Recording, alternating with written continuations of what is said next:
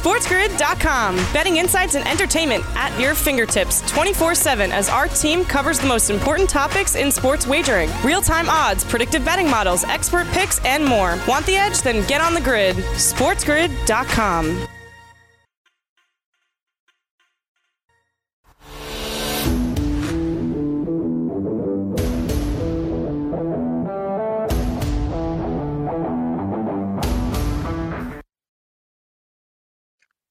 Welcome back in, everybody. Right here on the early line, giving you the edge on Sports Grid. I am Dane Martinez. I got Kevin Walsh with me every weekday morning, 7 to 9 a.m. Kev, we got a full slate of baseball. And here's the thing. That's weird for us because there's been at least like one team with a coronavirus pause pretty much since like the third or fourth day of the season. So we have 15 games going on. All teams are in action. And as I mentioned, Kev, okay, with the exception of Orioles Nationals, everybody is playing another team in the division.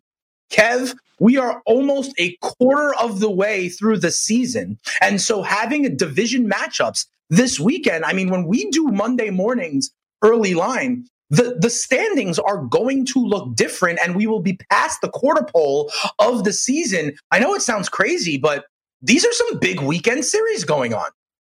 No, I mean, it's massive, right? And you know, there's two other matchups where you have out of division, right? But they're all still within like the West. You know what I mean? Like you've got or within the Central. Yeah, like Colorado, Seattle, sure. Right. Yeah, you know sure. what I mean? But it all still matters. You know, these teams are all still within the same breath of one another. You're still playing teams that your opponents are going to have to play, right? So you look at it, there's a lot of pressure on a team like the Rockies to be able to beat up on the Mariners. Because I'm sure part of them says, well, the Dodgers will do just that. The Padres will do just that. And honestly, as much as we probably, you know, might be wasting time mentioning it, the Tigers are still a 500 baseball team right now. And if they can go out there and do something similar to what we saw the Marlins do to the Baltimore Orioles, maybe there's a world where, you know what, and they can go out there and beat up on the Pirates. Like, maybe Detroit's more live than we would think. The White Sox, you know, if the White Sox have a bad weekend coming up against the Indians, like, it's not crazy. Yeah. So that's the thing about this scheduling that has worked, I think, with the truncated season as well, is the matchups aren't random, right? And that is something that I do like. Absolutely. And so, listen, there's going to be big impact. And that's why I'm starting to look at these division standings when we talk about it. And there's so much funkiness going on, right? In the NL West with, you know, the Phillies and the Marlins, and the NL Central. Now that the Cardinals are on pause, they're very interesting division sets, especially when you take the context of the standings. When we talked about the Baltimore Orioles before, Kev, we mentioned that they were in second place in the AL East at 5-7. Well, the Rays are also at 5-7. The Rays, the Orioles, the Blue Jays in that division, they're all looking up at the Yankees. They are 4 games back of the Yankees. These Tampa Bay Rays, 4 games back of the Yankees. And I have a very intriguing pitching matchup in this one. Okay, the Yankees go down to Florida, and we've got Blake Snell on one side and Masahiro Tanaka on the other. I got to tell you, Kev, the fact that this game is minus 108 on both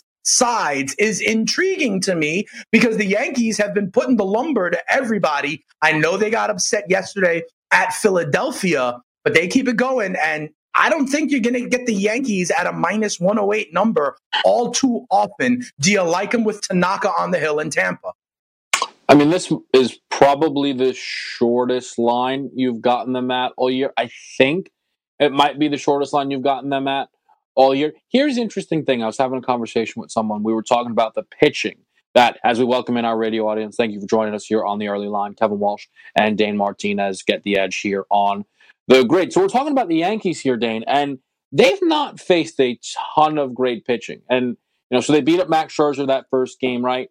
Then they struggled against Patrick Corbin. They lose to Zach Wheeler. And then they did win that game that Aaron Nola pitched. So they're going up against Blake Snell here. Here's the thing with Blake Snell. First outing, 2 innings. Second outing, 3 innings. How long is Blake Snell going to realistically pitch? Because you would say home field, Blake Snell minus 108, no brainer. I don't care that they're playing the New York Yankees. But if Blake Snell's only going to go 4 innings, well, then that changes your perception of this game, obviously. I mean, the other thing that I'm trying to figure out here is because there's been, look, and I'm not bashing people that said this. I think I was someone who said it as well, right? The idea was this was supposed to favor the Rays, right? This was supposed to be, this. You mean the golden season context?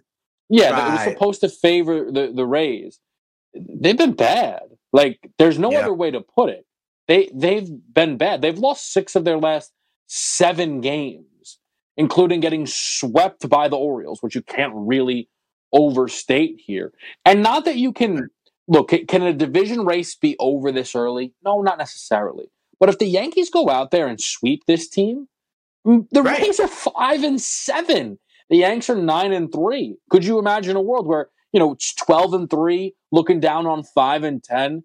This series matters a ton for the Rays. I think it's hard to play without knowing how long Blake Snell is meant to go in this matchup here. But look, I have an early lean to the Yankees because I think you won't, as you've mentioned, you won't see them at this kind of price very often. Yeah, it is rare to see them at a minus 108. Tanaka on the hill for the Yanks. I think you're right also. Listen, that's why I make the point, Kev, that we're at the quarter pole of the season, okay? Time is going to go very, very quickly in this one. If the Yankees were to somehow get a sweep, right, we'd be going from 4 games back to 7 games back, in the blink of an eye. And, especially now, when you talk about the Orioles, right, also right there at 5-7. And when we come back, we'll talk about the fact that the Blue Jays and the Red Sox will be playing this weekend. One of them will win a series and then hop above Tampa as well. It gets crowded, and as the Yogi Berra used to say, it gets late early. When we come back, we will look at the rest of the games on the MLB slate, the matchups for this weekend, and then we're excited to welcome in our guy, Jay, the Sports Keg CEO, to talk UFC, all that in hour number 2. Come on back after this.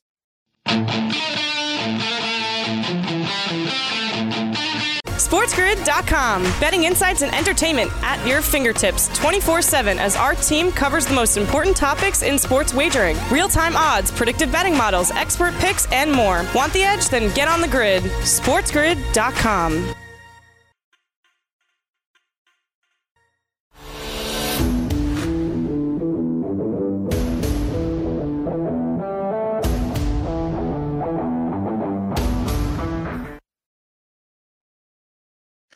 Welcome back in, everybody, to the early line, giving you the edge right here on Sports Grid. Kev, I mentioned that these divisional matchups, I know it's only a quarter of the way through the season, but every game matters a little bit more in this condensed season. We said if the Yankees go ahead and take care of business against the Rays, the Orioles we don't really believe in, like, the Marlins are sweeping them, then I'm looking to find who's going to poke their head up out of Toronto and Boston. Both of those two teams sit below 500 tonight. We're going to see Tanner Roark on the hill for Toronto, Ryan Weber on the hill for Boston. How do you see this one? Like, both of these teams have an opportunity to announce themselves. Remember, second place in the AL East is ripe for the picking. Announce themselves as Ryan Weber takes the mound. Yeah, buddy. Announce that they are opting out as a team because they have no pitching. Look, they really don't. We don't. We. It's so great. It's Nate. So is that it? Do you like these Blue Jays young kids? Do you like these Blue Jays bats? The kids to start to get healthy. Remember, Bichette has not been doing it so far. Yeah, and he was banged up. I know he missed a game or two. For me, I'll look to play the total here. Obviously not posted yet, but that'll be a spot that will have my interest in this game. Admittedly, you kind of say, look, they have the chance to announce themselves, and that's, tied to the fact that the Rays have been so poor of recent. But I do also look at it from the other perspective, right? The Blue Jays still haven't played a home game, right? The Red Sox are kind of doing this thing where they're either really good or really terrible, and they look really terrible. Like, as much as, the Yankees might be able to run away with the top of this East here, it almost seems like the Rays, instead of doing it because they're great, they might just be able, by default, be able to get that second spot in the East, which, to be fair, is all they need, because then you go Morton, Snell, Glasnow when you get to the playoffs. That's right. Yeah, I mean, so it will be interesting. And that's the thing. That's the beauty of this expanded playoffs, right, Kevin? We have talked about this because you said they could defecate the mattress all season long, limp in as a 7 seed, and then all of a sudden they've got a 3-game set against, the Minnesota Twins, for example, right? Who is a great power-laden team that's been crushing the ball all season long, but then they run up against Snell, Glasnow, and Morton, and all of a sudden they get bounced out. That's like exactly how I expect it to go for this Twins team. I think they're a regular season team. What happens when they have to do it 2 out of 3 times against ace pitchers like they would see? It's going to be very, very interesting.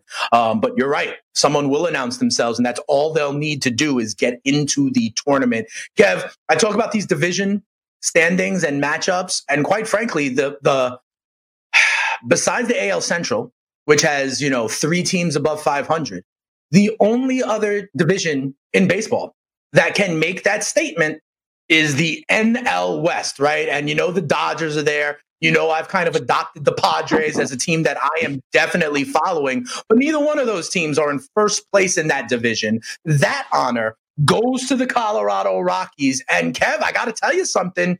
I think the schedule smiles upon them. In this weekend with a lot of divisional matchups, right? We're going to talk about it, but the Diamondbacks and Padres are going to get after it. The Dodgers and Giants are going to get after it.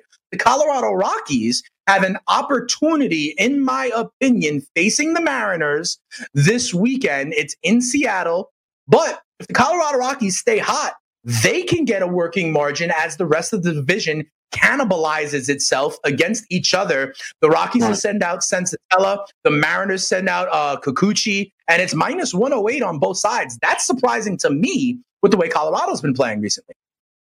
I think it's a great point, though, that you bring up. And they really, again, with all due respect to the Tigers and the Pirates, but we've talked about it. Everybody's playing their division except the Rockies have the Mariners and the Nats have the Orioles. Right. And if those two teams can look at it where, all right, there's a lot of guaranteed losses out there for teams in this division. What an opportunity for us. Because even if the Dodgers pick on the Giants, okay, that's fine. But you've mentioned it, the Padres and the D-backs are going to play one another. And at the minimum, then we can, push the Giants out, to bed, who are still 6-8 and somewhat hanging around here. Right. And the Mariners have started to struggle now a little bit. Losers right now in 4 of their last 5 games. So I like where the Rockies are. They've looked good. And here's the thing, again, the pitching has stepped up for them. And on a nightly basis, you give them a shot with that offense. So we talked about it, and we've talked about it. There was always going to be 1 or 2 big surprises that were going to come out of this truncated season. The Marlins right now are the surprise that nobody even could have, possibly seen coming. Sure. But the Rockies deserve that credit as well because, they've played a full slate of games. They are 9-3, and there are things that you can look at with this team and go, yeah, you know what? I'm buying it. Yeah, I'm with you. Listen, Marquez has been great on the hill. We know about their offense from Story and Arenado and the crew. They continue to just hum right along. People may not take them seriously, the inflated offense in Colorado, but here they are. They stand at 9-3. They will pass the quarter pole of their season this weekend. And Kev, the way I framed it, with the West as the only team with the only division with these 3 teams above 500, right? At this point, there's a good chance that if you finish in 3rd place in the NL West, you may qualify for the playoffs, right? And so that's why these division matchups become even more important. To your point, if the Dodgers just dump truck the Giants, well, that puts the Giants maybe to bed for the idea of, 2nd or 3rd place in that division. Same with Arizona and San Diego to a certain extent, right? If one of those series goes, a sweep in one way or the other, either Arizona is put to bed or the Padres fall off, a bigger distance from the Rockies, making that comfort zone. So let's go to that series as well, because as I mentioned, the Diamondbacks will be playing the Padres this weekend. How do you see this one going? This one also, the Padres are minus 122 favorites here. Zach Davies on the hill for them. The Padres were hot coming out the gate like gangbusters, right? They have cooled off a little bit, though, more recently. I've been all about them. And then you're like, yeah, but they lost 2 in a row. I've been like, hey, talking about the Fathers. Yeah, but they lost 2 in a row. So do they get back? Now with Arizona, they have an opportunity to make hay in that division, stay above 500, and again, in competition with these teams in the NL East or the NL Central, who are struggling right now. A series win from the Padres solidifies where they are in the global National League playoff race. I can't believe we're saying that, but we're saying the National League playoff race after a quarter of the season. Right, and that's what it is. It's a big spot here for both these teams. The Padres' early excitement came from beating up on this Diamondbacks team, but the D-backs now were able to go out there, take 2 in a row off the Houston Astros. Offense woke up a little bit, had a 14-run game for them at one spot here, and now the Padres have lost 4 out of 5. This is a team that is struggling a little bit. It's a massive series for both of these teams. Also, just because I know we're coming up against the gun, I do want to mention what I would probably label, Dane, the most important series, or at least the biggest series this weekend. Astros Athletics. Absolutely. What a massive series this is. And what's really going to be interesting here is you've got Zach Greinke priced as a minus 102 dog who's not been good to start this season. Could it be a bounce back spot for the Stros? The A's have now won 5 in a row. They currently have a 2.5 game lead over the Astros for the top of the West here. This is a massive series.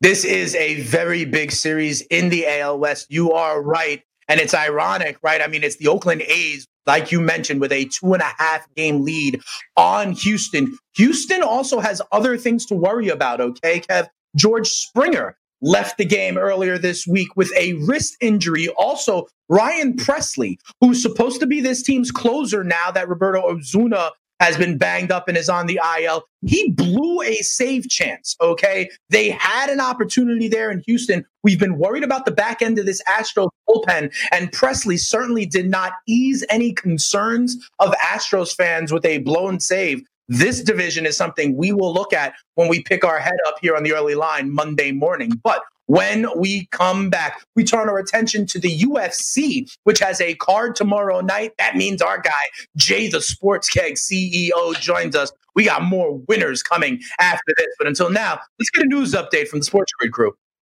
SportsGrid.com. Betting insights and entertainment at your fingertips 24/7 as our team covers the most important topics in sports wagering. Real-time odds, predictive betting models, expert picks, and more. Want the edge? Then get on the grid. SportsGrid.com. Welcome back in, everybody, here on Sports Grid, and everybody, including our radio audience around the country, keeping it locked bright and early in the morning. Right here on the early line where we give you the edge. Dane Martinez. Of course, we got my main man, Kevin Walsh. And we are happy on a Friday, like every Friday this summer, to bring in our guy, Jay, the Sports Keg CEO, when we are talking UFC. Jay, I feel like I haven't spoken to you in a couple of weeks. I know you had an issue last week. We hope your tooth is okay. I was out the week before. You were talking with Kevin and our guy Mike Blewett, who was filling in for me. How you doing, brother, man? It feels like I haven't spoken to you in a couple of weeks. I'm doing good, man. Everything is going well. UFC is going well. Hitting those PGA golf winners early, so things are good. Nice. I am on Brooks Koepka over Bryson DeChambeau for the tournament myself. I don't like DeChambeau being disrespectful to the municipal course and thinking he can just bomb everything and then hit a damn sand wedge with his second shot. That rubs me the wrong way, Jay. But I digress. We bring you in, obviously, to talk about UFC. And I know, listen, next Friday, we've got a pay-per-view to discuss with Stipe and Cormier and all that big stuff. But an interesting card here tomorrow night as well. I want to get your thoughts. We start with the main event. Derek Lewis, a minus 188 favorite. Is that an amount of juice? I know you're not usually comfortable laying that kind of juice. How do you see this fight breaking out, Jay? Yeah, I mean, intriguing fight, always classic matchup, powerful punching heavyweight in Derek Lewis against the heavyweight grappler in Alexei Oleinik. I think the fight probably comes down to 3 factors. The first is the fast start for Alexei Oleinik. He will come out in the first round. He's going to set a serious pace on Lewis. He's hard hitting, and he's going to make Lewis work. He will try to get Lewis to the ground early, and there is a chance that Olenek gets Lewis to the mat. If he does, he'll be working for an early submission. Olenek's cardio looked solid in his last fight against Fabricio Verdum. If he comes with that gas tank again, looks that good again, it increases his chances in the fight, I think, twofold. Second factor in the fight, the low volume striking of Derek Lewis. We know that it only takes one punch to end a fight when you have that kind of power. That said, Lewis, he's not a high volume striker because his gas tank is always an issue later on in fights. It's a 5-round fight, and you have to assume he's going to be pacing himself, and you have to hope that Olenek, his pace will zap the energy from Lewis through the first 2 rounds of the fight. Final factor is the kill shot, man. The only way for Alexei Olenek to take this fight to the ground, which is where he wants to take it, is by getting inside, level changing, getting his hands on Lewis. That means that Lewis is going to have an opportunity for that kill shot on entry every time Olenek goes for a takedown. 25 minutes is a long fight, man, for Derek Lewis to hit that button one time. I think that if he catches Olenek clean, good chance he puts him down and ends it.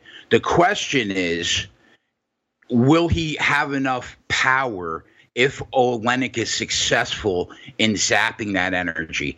The line opened up about minus 265 on Lewis. He's now minus 185.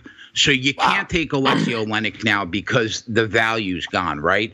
You can take Lewis if you wanted to. However, I like taking the shot that the fight goes over 1.5 rounds at minus 120. Could get a little hairy in that first round, but I have to believe that both these guys realize there is a chance that it could go long. It's a 5-round fight. So I think we're going to get there. I think they can get past 7.5 minutes, even though you're probably going to have to duck some bombs early from both guys. I kind of like the over 1.5 at minus 120. I think there's little value on that total.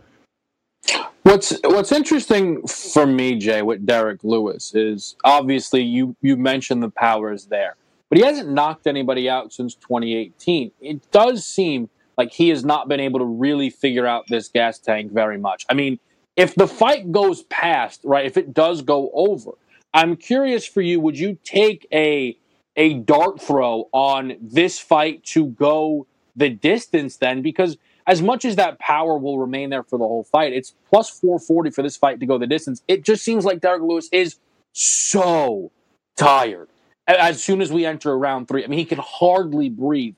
Do you think at plus 440, it's a chance this fight could go as far as the full distance? There's a chance. My concern would be if you start to get into that 3rd and 4th round and it becomes easier for Alexei Olenek to take Derek Lewis to the ground, there will be a very good chance that he's able to submit him on the ground in the latter rounds of the fight if it gets there. So, it's always tough to bet a heavyweight fight to go 25 minutes. But you're right. Even though Lewis has slimmed down, he's looked better recently, he still has gas tank issues. And if Olenek's cardio is anywhere near his last time out like it was against Verdum, I think that there's a really good shot the fight turns dramatically into Olenek's favor, and he could easily get a submission in the latter rounds.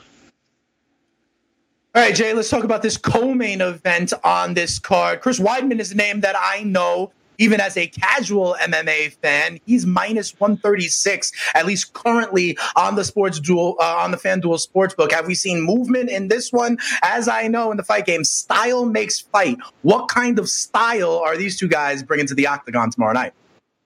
Yeah, Dana, I thought I had an accurate read on this fight immediately when the line dropped. But this week, I interviewed MMA journalist James Lynch on the Run Pure Bets YouTube channel that I have a stake in.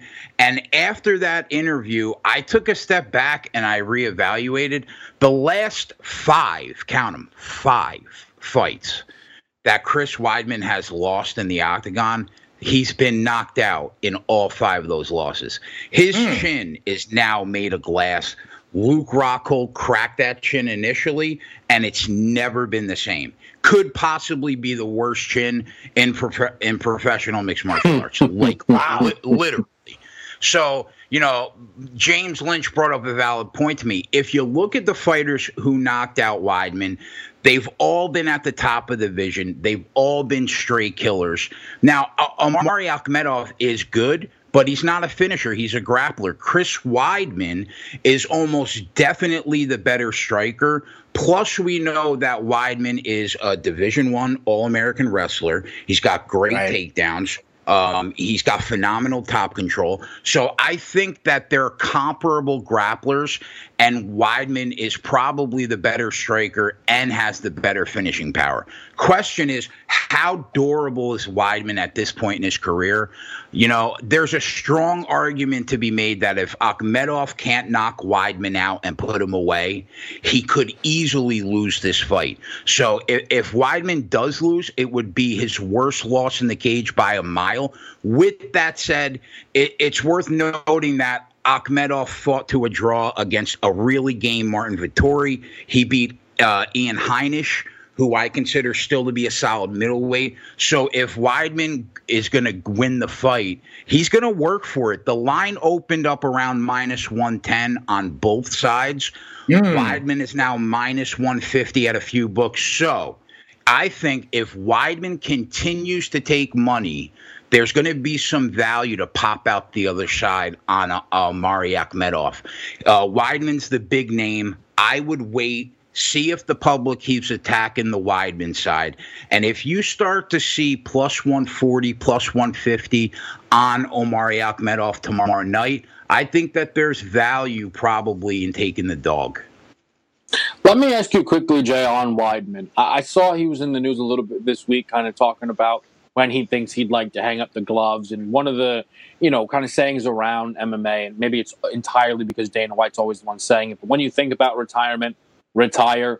For Weidman, how much juice is there left for this guy? I mean, if he loses this fight, could we see him hanging up as early at the end there? And does that worry you going into this fight that his head might already be thinking about his post-fight career? I heard an interview that he said he thought he was a couple fights away from a title shot. I mean, that's either CTE or the guy's delusional. So I don't really know, Kev, how much gas is in the tank for him career-wise. I know how much gas is in the tank in that chin, and there's zero gas in the tank. So, I mean, he's got the confidence of somebody that's looking to be a world champion. I just don't think he has it. Damn. All right. So listen, sometimes when, in all sports, right, the end comes quick. And sometimes you're the last person to know. So it's interesting to me, this idea of Akhmedov, and you think he may be even getting value because of the brand name that Weidman is, even though he is towards the end of his career. Jay, we got to take a break in about 30 seconds. Would you be able to hang out with us for a couple of minutes on the back end? Because I know there's a ladies' fight that we want to discuss. You mentioned you may have some parlay partners to throw out here also for the early line crew. Are you okay to hang with us after the break and come back for a couple more minutes to go through that third fight? Come on, bro. You guys are family. What do you mean? Absolutely. That's what I'm. Listen, here's the thing, though, Jay. When you know you have to kill a minute until break, you ask the guest a question that you know the answer to and you know will be a quick answer. That's what we do here, baby. It is Hosting Vamping 101. But when we come back, we've got that fight that Jay is going to tell us about and some other parlays to put together. Don't miss that. Come on back right here in the early line.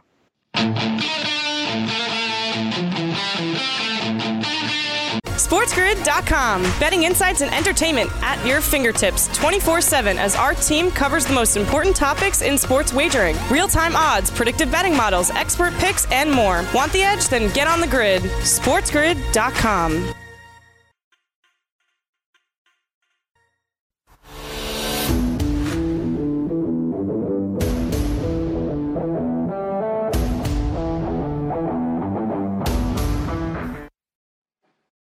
Welcome back in, everybody, to the early line right here on Sports Grid. I'm Dane Martinez. As always, I got my man Kevin Walsh, and we continue on with my guy, Jay, the Sports Keg CEO, plugged into the UFC like nobody else. We appreciate having him on every Friday this summer, hoping to get you your stimulus check. You don't need the government. All you need is the edge right here on Sports Grid. Jay, interesting ladies fight going on. I hope I get these names right.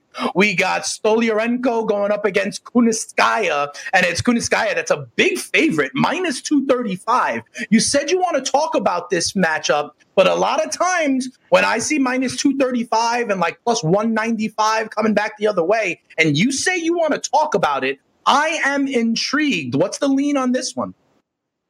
If you're looking for a live long shot, Sal, there we go. I think it could be Stoliarenko. Listen, Yana Kunitskaya has never really impressed me. She doesn't like to be pressured. She is susceptible to solid grapplers.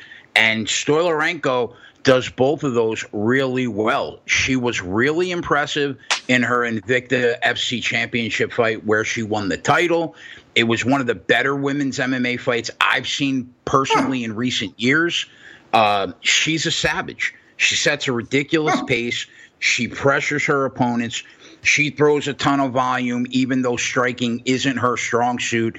And she could submit you from almost anywhere. So should she be the favorite in this fight? No.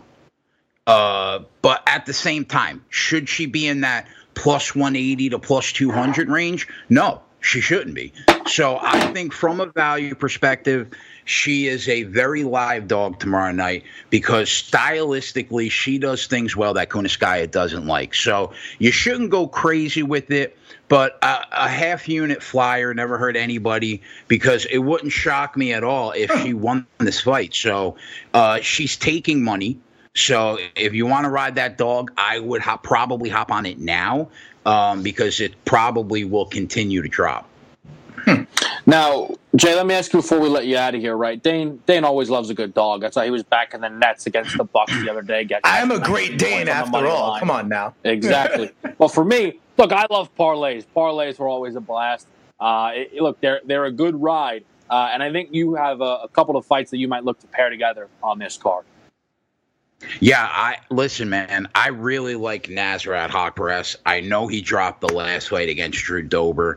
I think he's one of the better prospects in the UFC. I think he gets back on track, even though he's fighting a really good Division I wrestler.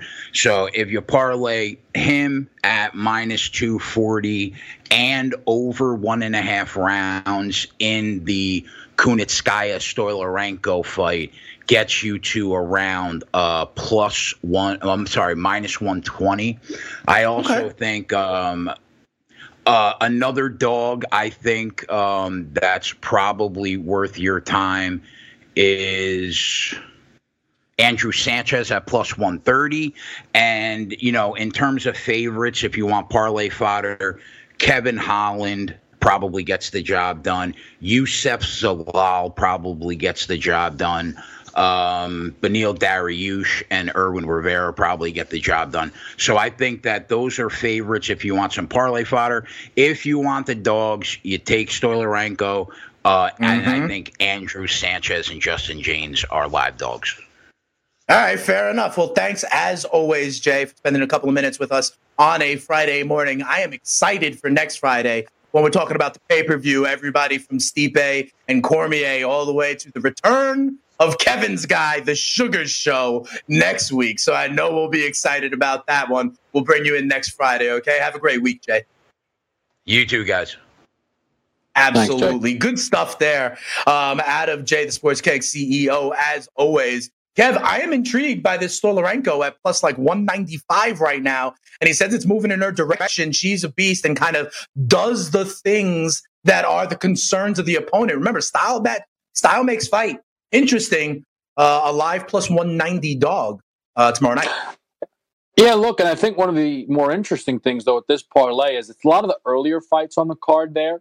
And we talk about this all the time. People like to see a couple winners try and come in, then they can, decide how they want to play later fights. If you take two big favorites in Hovland and Youssef Zallah, and then also with his guy Nasrat, who's going up against Alex Munoz, you take those three fights, it comes out to plus 112 on the money line. Now, these are big favorites. Of course, you want to be careful. But look, that's a three-fight parlay that gets you some plus money.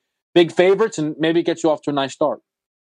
Yeah, absolutely possible. A lot of ways to play it. And listen, Kev, there's so many ways to play it this weekend, okay? So much action going on this weekend. We talked about an NBA slate. We talked about Major League Baseball, right? The NHL playoffs continue, but we've got more. We've got a UFC card going on this week. And also, we have the return of Champions League soccer in Europe, Kev, which is pretty interesting to me. Remember, Champions League kind of paused, right? So some of these matchups, Kev, are leg 2, right, of a home and home with aggregate, and the conditions have obviously changed. But today, the Champions League picks back up. You got Juventus versus Lyon in one matchup. You got Man City against Real Madrid in another. These are interesting as the Champions League resumes in the middle of their home and home. I believe it's the quarterfinals we're in, around that territory. Yeah, look, it's big stuff here getting underway today. Juventus down 1-0 on aggregate. Cristiano Ronaldo loves the Champions League. This is a big spot for this team. Man City up 2-1 on aggregate, returning back to the Etihad, having beat Madrid in Madrid. And one of the things to know, again, with the FanDuel Sportsbook, with the options that they are offering you, okay? Because there could be extra time in these games. There could be penalties. Same story with the MLS. These, three-way money line bets are final after the 90 minutes plus stoppage time.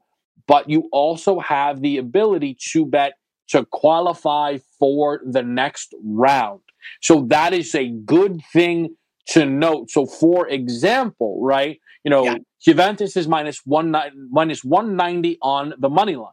If they win through the first 90 plus stoppage time, 1-0, you will win that bet.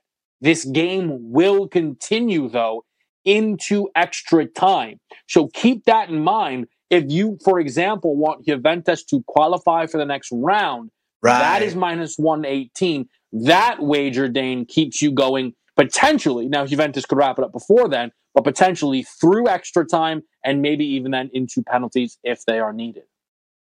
No, definitely a good point based on where they are in the tournament, how this is the leg 2 of the home and home out there in Champions League in Europe. We would be remiss if we did not also discuss that the finals for the MLS's back tournament has been set. Host city Orlando, who no one ever thought has advanced. They will see Portland in the championship of that one. That's not until next week. We'll try and have our guy Tom Bogart in on that one. At least at this point, the host Orlando City are plus 140 favorites in that one, but the championship is set. We tip our cap to Portland and Orlando. They are the two teams left standing. It's ironic, Kev. We thought at one point that this, and the poll that we had up, right, said that at one point this tournament would not complete. There are now two teams left.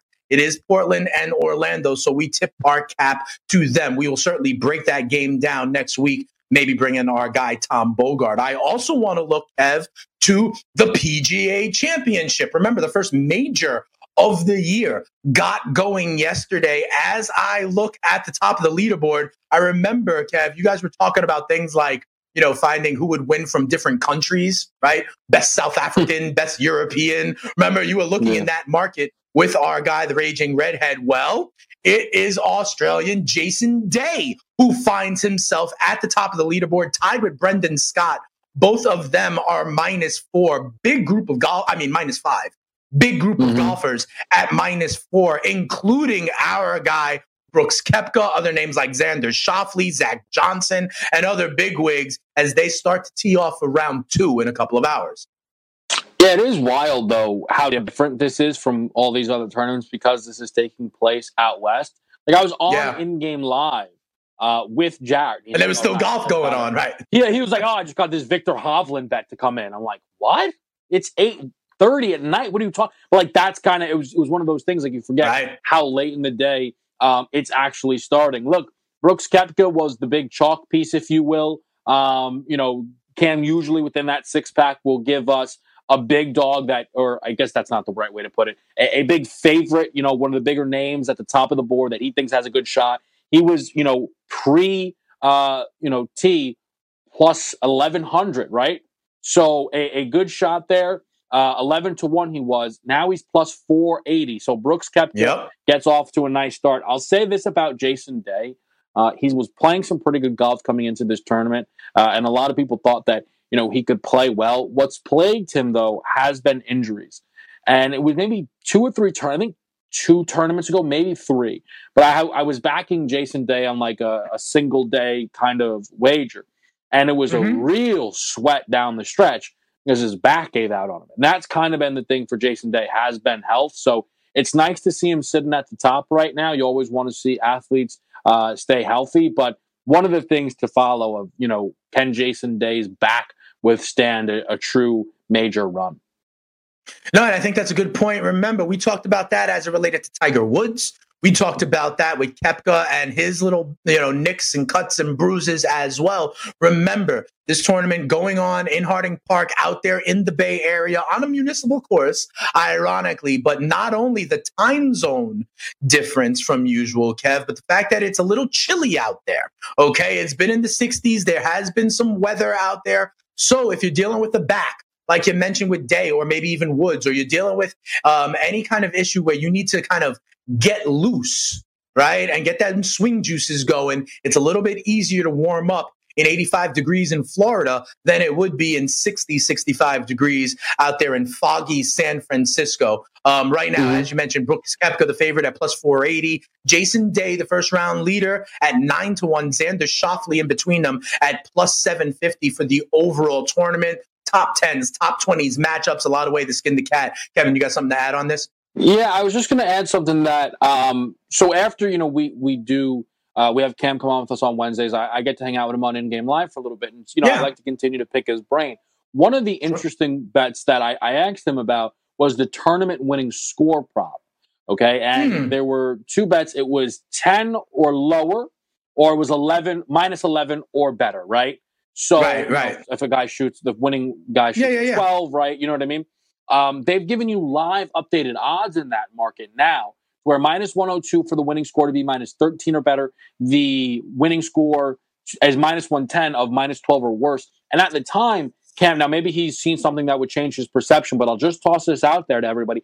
At the time, he liked the winning score to be around the 8 to 10 range. So maybe an overreaction from a good first day. Something to keep in mind now that you're getting minus 112 on minus 12 or worse when the initial pricing of the high side was minus 11 or better. So you've now added 2 extra numbers to a score there.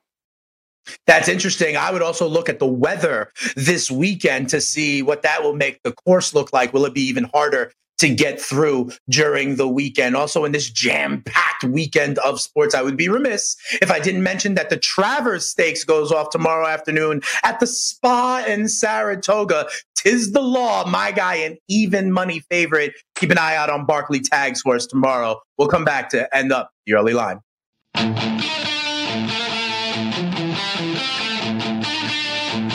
SportsGrid.com. Betting insights and entertainment at your fingertips 24/7 as our team covers the most important topics in sports wagering. Real-time odds, predictive betting models, expert picks, and more. Want the edge? Then get on the grid. SportsGrid.com.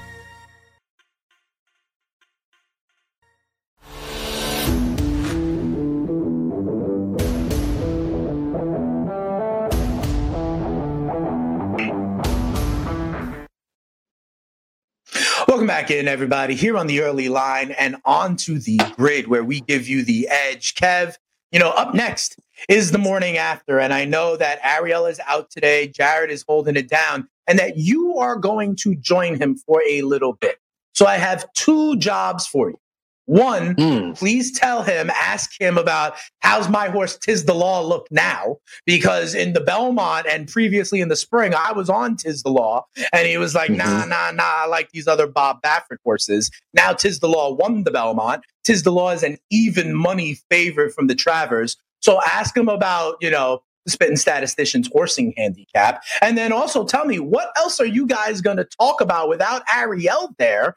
You and Jared, you're going to have some fun. Are you going to be talking about this UFC card? We talked with Jay the Sports Keg. What are your bets there? Or what other kind of action are you and Jared going to be getting into as we head into a jam-packed weekend of sports? Yeah, my expectation will be us talking a lot about the NBA. With whenever I get on with that crew, that's usually where we like to go. We obviously went through everything here today, so that'll be fun. And part of the reason I think that we always talk basketball is Jared and I hosted BATR together for a while, but I would like to let people know if potentially you would like more basketball insight and you like more of the combination of myself and the Spittin' Statistician, then do check out BATR, because he is now my co-host there, and we have a lot of fun. And I think we're going to have a pretty good show as we get to now dive into some of these issues a bit more. Ben Simmons, what the Sixers should do, and even talk about the state of college basketball, if you will. No, I think that's absolutely fair. I am excited to join you later on this weekend for betting around the rim. And the other question I have is motivation we're talking about, right? Like for some of these teams that are now locked into some of their positions with maybe 3, 4, 5 games left to play, what will their motivation be and how can we get ahead of it from a value standpoint? That's what we do here on Sports Grid, and that's what we'll do next time on the early line. Have a great weekend, everybody.